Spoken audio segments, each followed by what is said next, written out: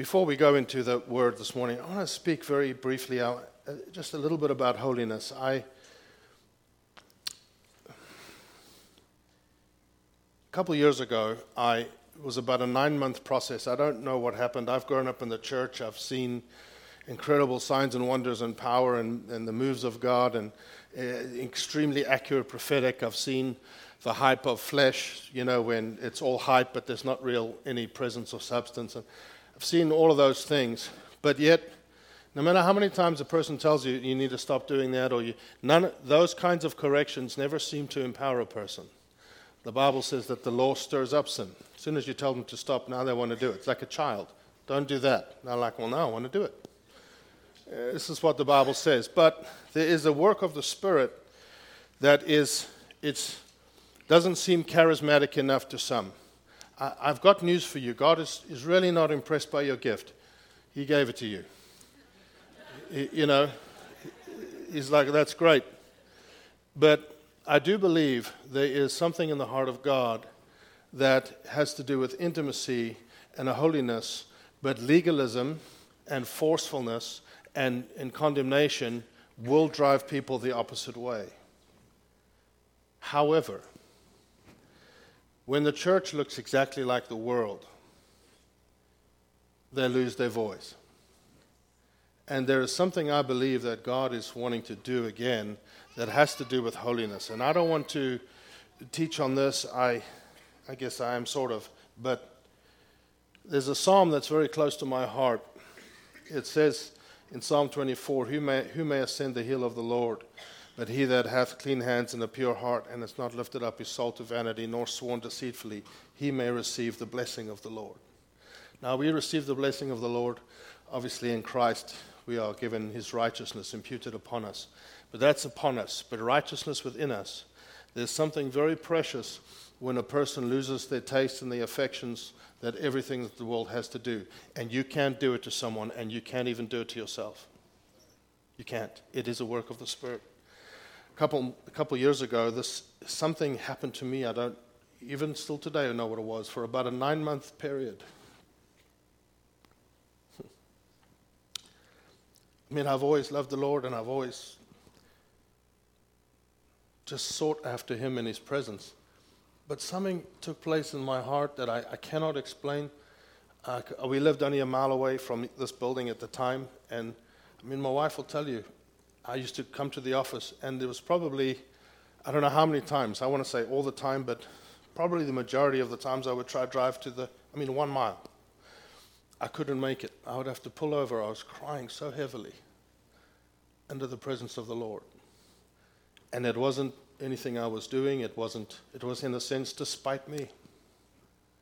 And I started to understand what a gift of repentance actually is.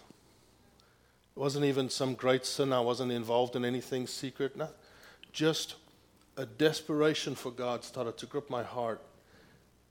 And I started to think differently. And I started to long for holiness, not the forcefulness, not legalism. That will kill and destroy.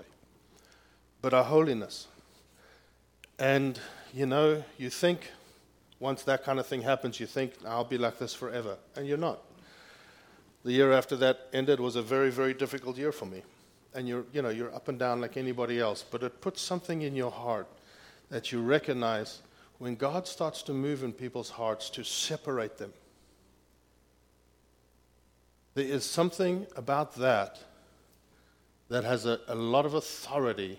It puts authority back in your mouth when you speak about the Lord. And it convicts people around you. It really does. And I'm praying and continuing to pray for the Lord to do that with us and with me. And because it changes everything. That's what changes the way you husband. That's what changes the way you father. That's what changes. It changes everything. You will never recover with principles what you lost in intimacy. Never. Never, ever. Draw near to me, the Lord says, and I will draw near to you. There's nothing like closeness with the Lord. And so I encourage you, don't see holiness. You may have had a bad experience with legalism or with forcefulness or with Bible bashing. There is a preciousness to the holiness of the Lord that when it touches a heart, when it touches a life, you will be different. You will be different. And I encourage you to start to pray for that here in our midst. I used to tell the youth, when we used to lead youth, I used to tell the youth, you should be careful what you do. They said, why? So I said, because everything you do, will be found out. They were like, nah, we're good at we got it sorted. And I had to tell them, pretty much you're going to be the one to tell other people. They were like, no, never. I'm like, yeah, the Lord's going to move in your heart, and you're going to probably tell some people what you've done. And you're probably going to be the one to tell your parents one day. They were like, nope, never. And, that's what happens. And God convicts you, and you stand up, and you begin to tell people the truth.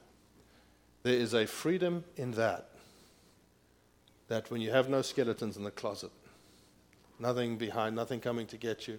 And God is, I don't know why, the Holy Spirit is just putting this on my heart right now.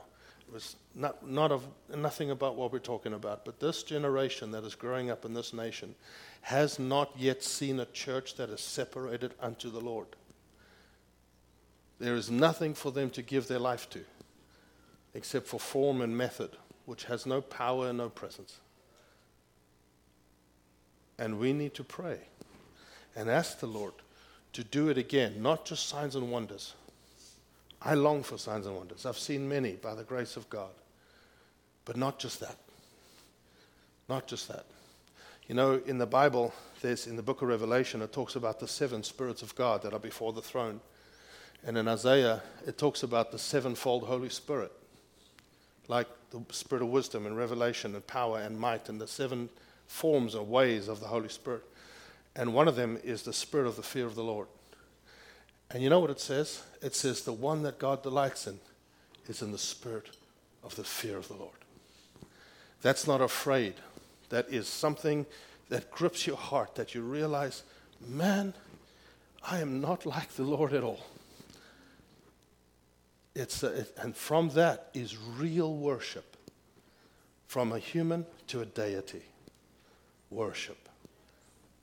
That is what is missing. It really is. And yet we can't do it. You can position yourself for it.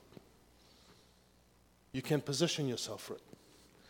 And there's so much cheap preaching, peddling truths, sort of truths as truth. It's not. But because there was a generation that forced it down the younger generation's throat, now they've had a distaste in their mouth for that kind of speaking. Friends, when the terror of God will grip your heart, it's not, I'm afraid like he's going to hurt me. It's not that. When the holiness of God touched Isaiah's lips, it says, take a coal from the fire and touch his lips. He said, I'm an unclean man. I have unclean lips. I live with an unclean people. He saw the Lord. And when you see the Lord, you see yourself in the right light. Peter, Lord, we've done it all night. Lord, okay, fine, we'll do it, whatever. Does it, the fish, boom, he falls down in the boat. Depart from me, I am unclean. You see the Lord, you see yourself. When a person becomes aware of their state before a holy God, it changes you. And all you feel is loved. All you feel is loved. But my goodness, God, I need you, I need you, I need you. That's like what I was reading about. The cry of the heart saying, God, I can't do it. Now we know we can't do it. Jesus did it for us. That's why he puts his righteousness on us. But he will also work that into your life. But only he can do it. But you can position yourself for it. You can. People have this perspective of leaders and pastors, and it's just not true.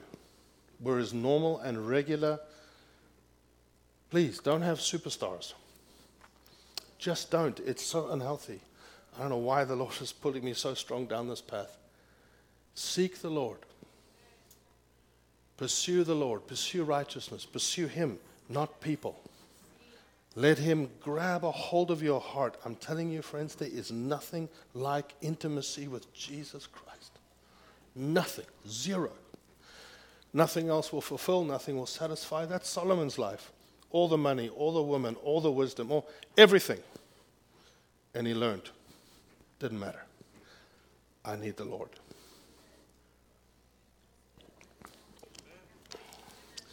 So, that was for free. You know, the last 3 weeks, I've had to rush through. I've started so late every time. Another thing I think I should say quickly. A lot of people come at me and say, you must stop apologizing. So, as of today, I'm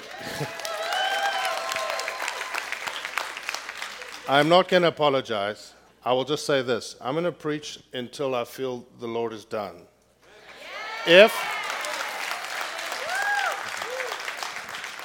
If you need to leave, listen, leave. I mean it in that, like, you have freedom. I can't force you to stay here. I know there's time commitments. That's why I'm trying to be aware and sensitive and respectful. That's all. But to your advice, I will not apologize about the Lord and His Word anymore. So, John chapter 10.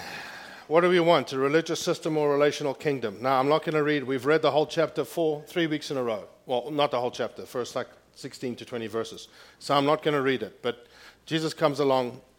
No, let's read it a little bit. So, John chapter 10 says this. My iPad is not working. All right. Most assuredly, verse 1, I say to you, he who does not enter the sheepfold by the door, but climbs up some other way, the same is a thief and a robber. But he who enters by the door is the shepherd of the sheep.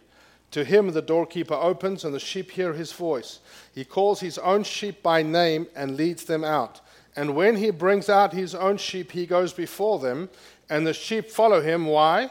For they know his voice. So I can't recap everything because it's 4 weeks. It's impossible. But it was always God's intention to lead by his voice, not even by your conscience. By his voice. He walked and talked with them in the garden. They had absolutely no problem with obedience until the stranger's voice, until the enemy spoke. Then all of a sudden it discolored obedience, and now they thought they were losing out. Anytime we partner with the stranger's voice, it'll actually change who we see and who we think God is. Anytime.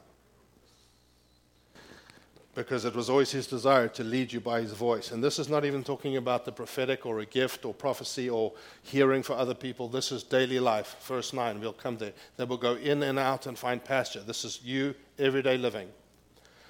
And the voice of the Lord, there's nothing like it. So, verse 4, and when he brings out his own sheep, he goes before them, and the sheep follow him, for they know his voice. Yet they will by no means follow a stranger, but will flee from him, because they do not know the voice of strangers. Jesus used this illustration, but they did not understand the things which he spoke to them. Verse 7, then Jesus said to them again, most assuredly I say to you, I am the door of the sheep. Here's the door, obviously, through him comes salvation. All who ever came before me are thieves and robbers, but the sheep did not hear them. I am the door. If anyone enters by me, he will be saved, and he will go in and out and find pasture. The thief does not come except to steal and to kill and to destroy. I have come that they may have life, and that they may have it more abundantly. And he goes on to speak about hirelings and wolves and a few other things. So we've said it. There are many voices, and right now in this nation, there's many voices. And all the negative characters in the story are what Jesus is trying to outline, which I believe is a new covenant relationship. We have to understand that they were a nation. They were going around proselytizing people to their exact culture, to their exact clothes, to their exact way of thinking, to their exact law. Then they hear this good news. Jesus says, listen, go out into all the world and preach this gospel to every creature, which means, and it's not just Judaism, now I've come to make you righteous. I've come to remove the separation between you and God. So go out into all the world and preach the good news. But you're now going to experience multiple cultures. So they're like, everything is changing. Jesus literally turned their world inside out, upside down. Everything's changing. It's not about this anymore. It's about this. Because I've come. So now they have to go out and not proselytize people and make sure they look just like you, but no, preach the gospel so they start to look just like him. And he will put his spirit in you, and he will change you from the inside out. So now everything's changing. So he says, listen, there's these characters that will come along. Hirelings. Hirelings will always sound like shepherds. But if you follow a hireling, you'll have a mistrust for authority. That's where it comes from. You listen to the voice of a hireling you thought was a shepherd, now have a mistrust of authority because they left when it got bad. There's wolves, there's sheep, there are all these voices because we still live in a fallen world. So he's come, but we live in a fallen world, and things come at us. And he said, you must discern who is who. Because if you partner with a stranger's voice, when you partnered with a stranger's voice in the garden, what happened? All of a sudden, you saw God through his eyes. You became afraid. There was no one afraid of God except the devil. Because you become a slave to whomever you obey. So every time we partner with a stranger's voice, or every time they come as thoughts, which we'll get to, and what we do with them is important, because make no mistake, there are two kingdoms, and both of them see you as an empty vessel. And they want to fill you. There's no such thing as, just empty and leave them alone. No. They are trying to fill you. God for good, the enemy for bad. It's like children's church. God, good. Devil, bad. That's it, really. But it comes through all these different ways, and it comes as thoughts, and thoughts that sound like the Lord, thoughts that sound like us. And Jesus is saying, come to discern. I'm not even talking about prophecy or hearing for another or a gift. Everyday living. Everyday life. So we've gone over this. God is speaking to you. You can hear his voice. And I know we've touched on this 3 weeks. Can I tell you a little quick story?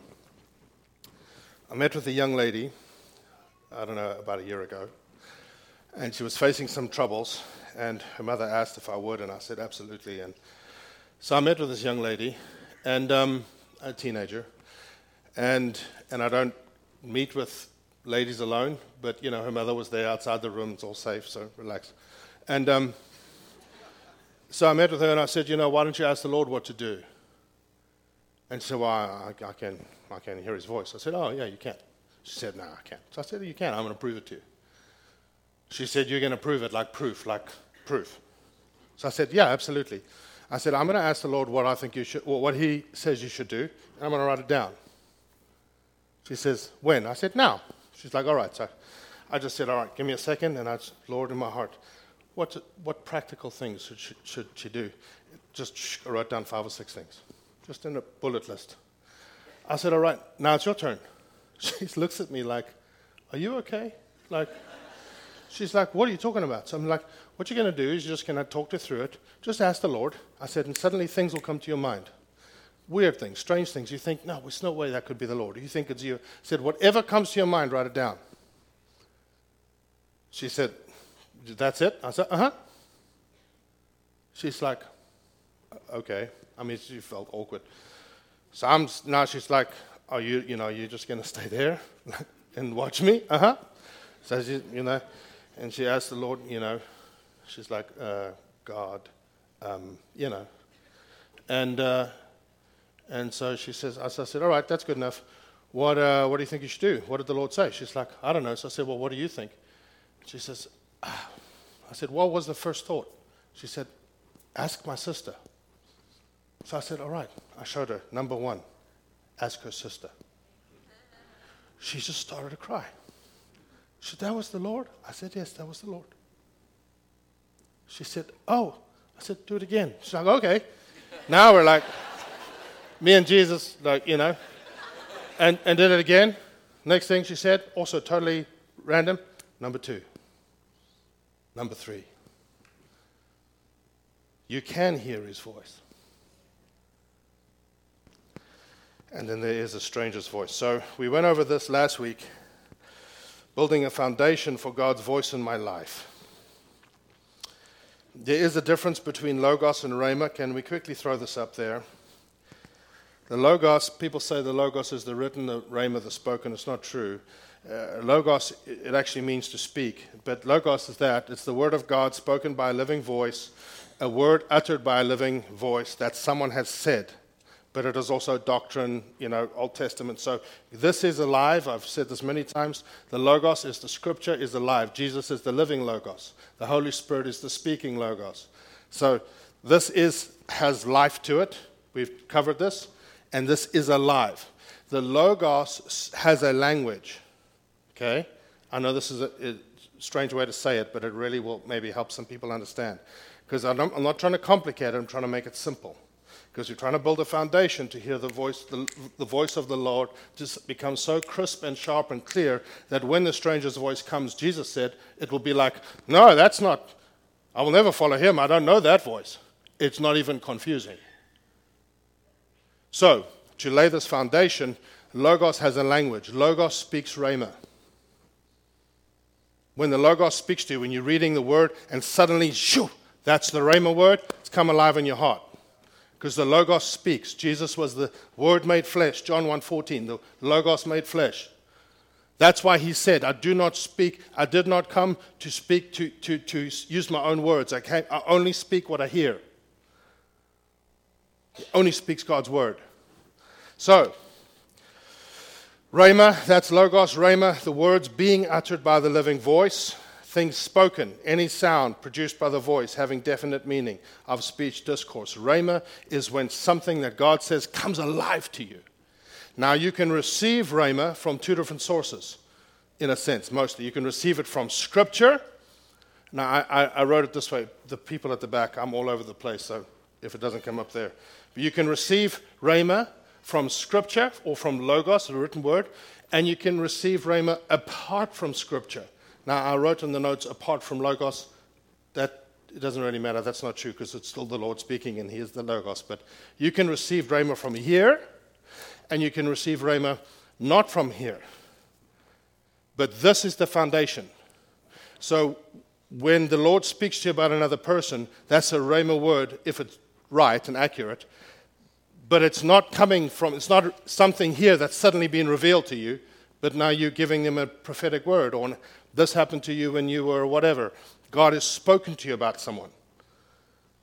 That's God's word coming to you, but it's not something that he has said that is being illuminated or revealed to you.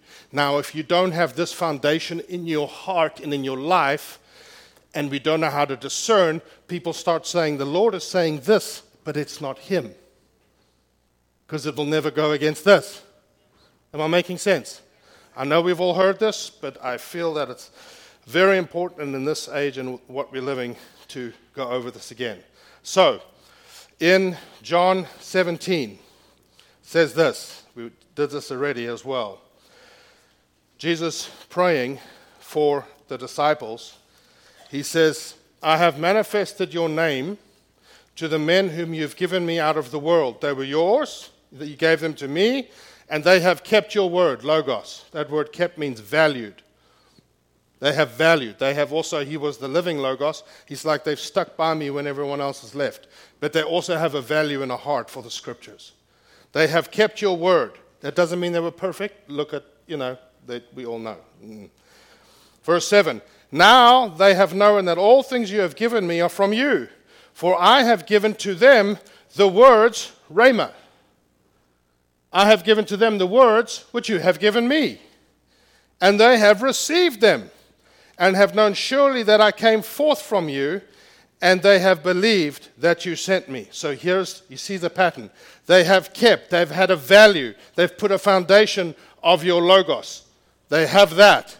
And because of that, I give them Rhema, revelation from your word. Or I've given them the words from heaven, which can come, as we know, through Scripture or straight to your heart. He said, so they've kept your word, so I gave them Rhema, and they have received them. All times, the voice of the Lord, when he speaks in your heart, or he speaks to you through Scripture, it has to be received. Meaning, it'll sometimes come, and you know it's the Lord. Now what?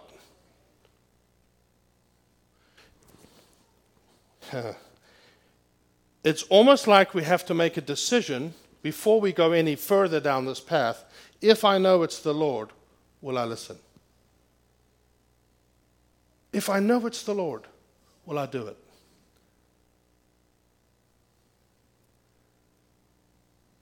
Because His word is all authority and power.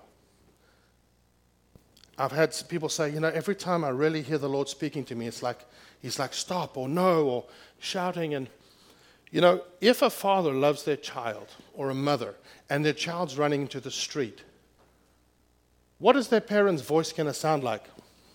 Stop! No! If your choices are something that you are not even thinking is dangerous, but the Lord who sees what you don't, and He knows that's going to run you in trouble, and so He's like, no, stop, don't. Not because you bad little sheepy. No, I love you. I don't want you to get hurt. So it always sounds like correction. Please hear my heart. That's on you, not on Him. He loves you. Learn to listen to His nudges before He has to knock you down. Because you're running towards a cliff. It's like, smack. It's like the Lord is not nice to me. I'm like, no, He saved your life. Hello? Does it make sense? I was never a teenager like that, right, Dad? Always just absolute, just glorious and pure and not true.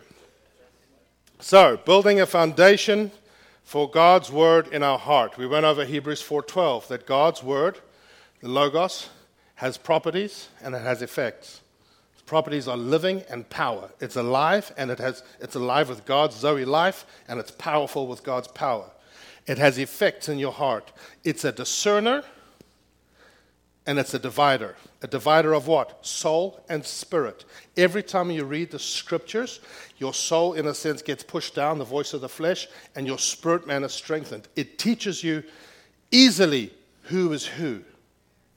And that is, every time I speak on the voice of the Lord or the prophetic, people say, I just don't know if it's me or the Lord. Read the Bible. Read the Bible. Read the Bible. It pushes the one voice down and brings the other voice up and strengthens and empowers it. And it's a discerner. That word means fit to judge. What? The thoughts and the intents of the heart. It helps you know. Yes? No. So, can we look at that quickly? And then we'll be practical. I almost said sorry. It's not true. So, can we follow a little sequence of scriptures? Voices. When I say voices, I'm not talking like, you have voices in your head. I'm not talking like that. Influences. They come as thoughts. You know that voices or thoughts are seeds. They are seeds. What is a seed? A seed is something that if it is fine soil, everything that is needed is already in it. Hello. Look at this. Mark 4. Now I know the context of the parable of the sower, which many people know, is the context of when you go and preach and Jesus is telling them when you throw the seed, you will have different responses. But God is also called the great gardener in Scripture. And so let's look at it from that perspective. What does He say? Listen, behold, a sower went out to sow, and it happened as he sowed that some seed fell by the wayside, and the birds of the air came and devoured it. Some fell on stony ground, where it did not have much earth, and immediately it sprang up, because it had no depth of earth. But when the sun was up, it was scorched, because it had no root, it withered away. Some fell among thorns. Oh, what's that? Other seeds. See that? Some fell among thorns, and the thorns grew up and choked it, and so it yielded no crop. But other seed fell on good ground, and yielded a crop. Now, go to verse 13. He said, do you not understand this parable? How then will you understand all the parables? The sower sows the word, Logos, Scripture. The sower sows the word. And these are the ones, and he starts to go through each of the ones he said. But listen to what he says. These are the ones by the wayside where the word is sown. When they hear. So when we hear the Word or read the Word, because now we're not talking about Rhema in a sense apart from Logos, word of knowledge, prophecy, dreams, vision. We're going to get to that. We're still talking about just receiving Rhema from this to build a foundation, okay? When we read, or when we hear a message, or when something of this is illumined to us, it's a seed. Sometimes it can even come as a thought. You're driving in the car, whatever, something that someone has said, or something that you heard, something that has to do with the Lord, or even if the Lord puts a thought or something in, it's a seed. It comes as a seed. Do we agree? So far, because that's what we just read. What is amazing to me, it says, when these ones by the wayside, when the word is sown, when they hear, Satan comes immediately. How terrified is he of God's word coming alive in your heart? Man, he's busy. All the words that has been sown, he's like, because he knows that God's word alive in a human heart that is part of God's family, that is saved, has more power and authority than him. How terrified is he? We're not even getting to the prophetic, to Scripture. That he runs around, snatch, snatch, snatch. No, don't let it happen. Don't let it grow up. Oh, he's afraid. Don't be afraid of him. So the sower sows the word, logos. So it's a thought, let's say, that comes in seed form. Well, look at the next verse. Now this one in Matthew 13 comes directly after the parable of the sower. Jesus says, another parable he put forth to them, saying, the kingdom of heaven is like a man who sowed good seed in his field. Oh, good job. But while men slept, his enemy came and sowed tares. A tare looks exactly like wheat until it's grown up. Right at the end only can you separate them and tell the difference. So what happens is they would sow tares, enemy would sow tares in the farmer's field, and they would think it's wheat in a sense, and they would have to let it grow all the way up until they could separate them. Sometimes we have followed a hireling, we have followed a wolf, we have followed down the wrong path, because every thought, every influence has a path attached to it. And sometimes we only figure out down the road by the fruit, ooh, that's not a good thing. Is it just me? Jesus said, this is how we'll know them, by their fruit. So he says, the devil, if it leads to death, destruction, kill, steal, destroy, you, in a sense, you followed a stranger's voice. Now I'll come and I'll bring you back, but learn to discern. He says, the kingdom of heaven is like a man who sowed good seed in his field, but while men slept, his enemy came and sowed tares among the wheat and went his way. It's what's happening now in this nation. Things that are being said that sound like love, that sound like truth, that look like it's from a good heart. Oh, but the fruit, not good. But it looks the same. Sounds the same. It's a stranger's voice.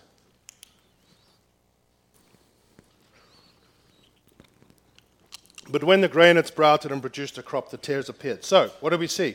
We see we live in a fallen world. Even when we're pursuing the Lord, we will have things in our hearts, because when the man slept, even it's just we live in a fallen world, things will happen in our heart that are not your fault. It just is life. Yeah? Let's be realistic. It's just life, because we live on this earth. So the enemy can put thoughts in your head. I hope you understand that. He can put thoughts in your head. Those also are seeds. The enemy can put a thought in your head. The Lord can put a thought in your head. So, what did Jesus say in Matthew 9, talking to the Pharisees? Knowing their thoughts. People say, I want to be around Jesus. He knows all your thoughts. Knowing their thoughts, Jesus said, why do you entertain?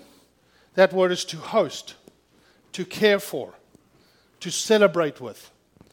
Why do you entertain evil thoughts? Where? In your heart. So, the mind has a thought, and it must decide. Trash it, treasure it. Trash it, treasure it. I know this is basic. But we need this now. Radio, social media, all the voices, all the influence, trash, treasure. Not, oh, it won't affect me. It's a seed. It will. Now, reading the Bible, remember, helps with this process, even if you don't understand it. Discerner, divider. Oh, it helps. Man, you just love the Bible now. It's so wonderful. With that understanding, let's look at this verse, and then we'll get practical. Blessed is the man, James 1, blessed is the man who endures temptation. Please understand, you are not responsible for temptation. I've said it before. I heard a young man say to an older pastor years and years ago, I have all these terrible thoughts that pass through my mind. He said, well, it's wonderful. They're passing through. When you understand that you're not responsible for temptation and the guilt and condemnation leaves, you actually can have victory over thought. That doesn't come from you. He can put a thought in your mind. You're not evil. He's just throwing bait. See what happens. You know, you throw a stone into a pack of wolves, the one who yelps is the one who gets hit. Chase that one. Blessed is the man who endures temptation, for when he has been approved, he will receive the crown of life, which the Lord has promised to those who love him. Let no one say when he is tempted, I am tempted by God. For God cannot be tempted by evil, nor does he himself tempt anyone. But each one, that's everyone else, not you. No, it's everyone. Each one is tempted when he is drawn away by his own desires and enticed. That's the presentation. Present the thought. The Lord, the enemy. Present the thought. Now, trash or treasure? Right? That's that stage. What's next? Then, when desire has conceived. Conceived means what? It needed our agreement. It needed our agreement. The enemy cannot just, in a sense, force things upon you. And the Lord won't force things upon you. He, in a sense, lives and dies. And that's a horrible way to say it. The Lord lives and dies to protect free will. It needs our agreement. The Bible says in Deuteronomy, everything is established by the testimony of 2 or 3 witnesses. It's that old cartoon. Little angel, little devil. It's great theology. You know, Kronk in the Emperor's New Groove. And he's like, what you agree with, that's one witness, you're the other one. That becomes established in your life. It's a seed that's now been planted. Okay? When desire has conceived, that's the thought. Was it treasured, hosted in the heart, like conception? Has it taken root? And if it is, then it's now taken root. Now it has influence. Then it becomes a decision we make, an action we take, or something like a lie that we believe. Okay? It has an influence. Then it says this. It gives birth to sin. Now the seed sprouted. Now there's something you can see. In the life, in the thoughts, in the practical, decisions. You can see it. People can see, oh, there's a plant. Well, this person does that, and this person does that. And its roots are growing into your heart. They're growing into the way you think. They're growing into the way you think. Now, who knows, I've seen it in business. You still have a decision here. Not in my business, but other people that talk to me. It's like you've made a bad decision. You can still kill it while it's young. It's going to cost you. You're going to have to eat humble pie. But you know, I still have an opportunity to turn back. Hello? That's this stage. It's a little plant. You can I'm going to actually go this way. It'll cost you, but a lot less. Then it says, and if we don't, it says here, it gives birth to sin. See, it's the same with the Lord. It's still young. The Lord gives you a thought, it starts to grow. What does the Bible say? The enemy will come, try to snatch it. He tries to kill it while it's young. Because he's afraid of it.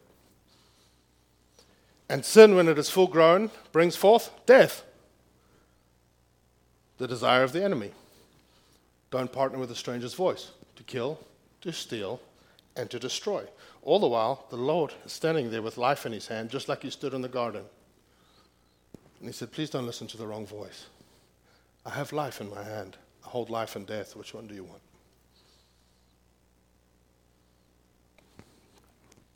And look at this. Last little thing, and then we'll be more practical. And he said, what comes out of a man, Mark 7, Jesus said, and he said, what comes out of a man, that defiles a man. For from within, out of the heart of men, proceed evil thoughts, adulteries, fornications, murders. If you don't understand the context, it makes us all sound evil. I understand we're born with a sinful nature. But this is actually just such a revelation of the wickedness of the enemy. Why? Because now something is coming out of my heart, and I think I'm the origin. I think I'm bad. No. It came from the enemy, but it was conceived in my heart. I chose to plant it there. So it is growing up, in a sense, to a good, strong, healthy little thing in me. And now it feels like it's from me, when originally it was from him. It's the same with the Lord. Puts a seed, a thought, or the word revealed, and it grows up in us. And Peter said, what I have, I give to you. It's grown up in me. It's mine. Rise up and walk. It's the same. Building a foundation in the heart to receive the voice of God every day, all day. What do I do? Oh, goodness gracious. Don't apologize. What do I do? I'll go through this quickly. Practically, what do I do? Have a time and a place. I'm going to say this. If you have experienced legalism or condemnation over what I'm about to say, just be free of it. But it's also true that you will make time what you value for. Whatever you will make time what you have value for. You will. The most precious thing, I believe, that can happen this side of heaven, other than salvation, is when it says, and the voice of the Lord came to Elijah. The voice of the Lord came to Jen. The voice of the Lord came to Don. The voice of the Lord. It's nothing like that. Because by his voice he leads. By his voice he creates. By his voice he empowers. By his voice, everything. Have a time and a place. Get alone with God. There's a scripture, Matthew 6. But you, when you pray, go into your room and shut the door. Young single mothers, I get it. God understands your season. But for the majority of us, have a time and a place. Have a time and a place. Go in somewhere and shut the door. You need to be by yourself with the Lord. You need it. It's a decision to be by yourself with the Lord. Take your tools, a Bible, a notebook, a pen, and maybe some music or instrument if you can do that. And shut yourself away. It doesn't have to be long, but you do have to be alone. Jesus is the master. It says he arose often early in the morning and went out to be with his Father. We need to be alone with the Lord. We really do. You must. It's a decision. I used to get really angry when I was trying to pray or someone and staff or even my wife or someone and open the door. I'm like, what are you doing? I'm with the Lord. Like, you wouldn't do this if it was a president, all of that stuff. And you have to be gracious with it. But there needs to be a value. Be alone. Don't take your phone in with you. Because then you take the whole world with you. People say, I need my kids to get hold of me. Listen, for thousands of years, they were fine. Families, we've all made it. We've all made it. Be inaccessible, friends. Be inaccessible to others. Even if it's 10 minutes, you are not to disturb me. I'm with the Lord. You are not to come in here. It's a big deal. Second, once you get in there, now what? A person's doing it for the first time. All right. Now what? Be still and worship. Everyone says pray and read. These 4 points, by the way, I got from a gentleman by the name of Robert Morris. I've taught this in all sorts of different ways. This is not a formula, but the way he said it was, the way he laid it out was nice. So be still and worship. Friends, we just want to go and pray and read. Worship. And by worship, I mean musical worship. Sing with your voice, not in your head. In Revelations 4 and 5, it gives you a picture of what worship in heaven is like. People say, oh, worship's more than music. That's true and that's great. But in heaven right now, it's musical. I sing old songs from the 70s and 80s that I grew up with in the moves of God. I sing those. They are so important to me. You know, turn your eyes upon Jesus. Just sing, whatever it is for you. Doesn't have to be new, fast. Start to worship the Lord. And let it be real worship. Because even in the Old Testament, and I can't go into this, Aaron's two sons, eldest sons, Nadab and Abihu, they brought in strange fire. I said this a little while ago. I think it was in Canaanite though. Because they were supposed to go into the most holy place with fire, and then put incense on it, and it would arise like prayers, smoke to the Lord. But they put the incense on it outside the most holy place and walked in, and God killed them. I understand we're not in the Old Testament, but there's something about when you go into the presence of the Lord, He's not a vending machine. You don't just pop in, blah, blah, blah, blah, pop out. He's the Lord, Yahweh, El Shaddai. And you go in and you worship Him. Because worship, oh man, I have all these wonderful scriptures to show you, but we won't. Worship is what changes your perception. It changes the storm in your mind. It changes the atmosphere. You just begin to worship until you are in His presence. Proverbs 4 says, incline your ear. It says here, in my son, give attention to my words, incline your ear to my sayings. We got 2 cats recently, and they're very cute. And I love animals, I've always loved animals. And I always tell Jen, I always talk about animals in the house, how animals' ears, if you notice, they can like look and then like turn the ear to you. Like, hey, I want to do that. And they can even like cup it over, like, what's he saying? It's pretty cool, right? It's like that. That's what worship does. Incline your ear. You know what they do when they get afraid? Their ears go flat. It's like that in the Spirit for you and me. The most repeated command through the Bible, do not be afraid. Why? Because now you can't hear. Now you can't hear. It's like radio frequencies. There are radio frequencies, radio signals in this room right now. That's actually what this is using. Can't see them. But you can be in a radio and tuned into the wrong frequency. If you are full of fear, doubt, worry, cynical, bitter, hurt, mistrust, whatever it is, it's in worship. Those things, it's like I'm tuning into the frequency. When I'm in the flesh, the Lord is not on that frequency. But He's always broadcasting.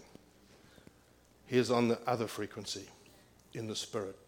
Walk in the Spirit, live by the Spirit, speak by the Spirit, keep in step with the Spirit. And because I live in a normal life and in the world and it's all these voices, so I worship until His presence comes. People say, well, what you're talking about takes time. Listen, you don't have to do it every day. I mean that. People like, we sang it this morning, early in the morning, my song will rise to you. Oh, they knew something back then. They knew something, the guys who wrote those songs back and then, my song will rise. But if you don't have the time every morning, there's Ramon, to honor him. He takes one day a week. I'm sure he does stuff every day, but I know one day a week he just takes an extended time. That day it's set aside. Maybe you got that one time a week. Maybe you got lunch hours. Dwayne used to do lunch hours. Every lunch hour he would spend his lunch hour with the Lord. Whatever it is. Don't be legalistic about it, but make a time and a place.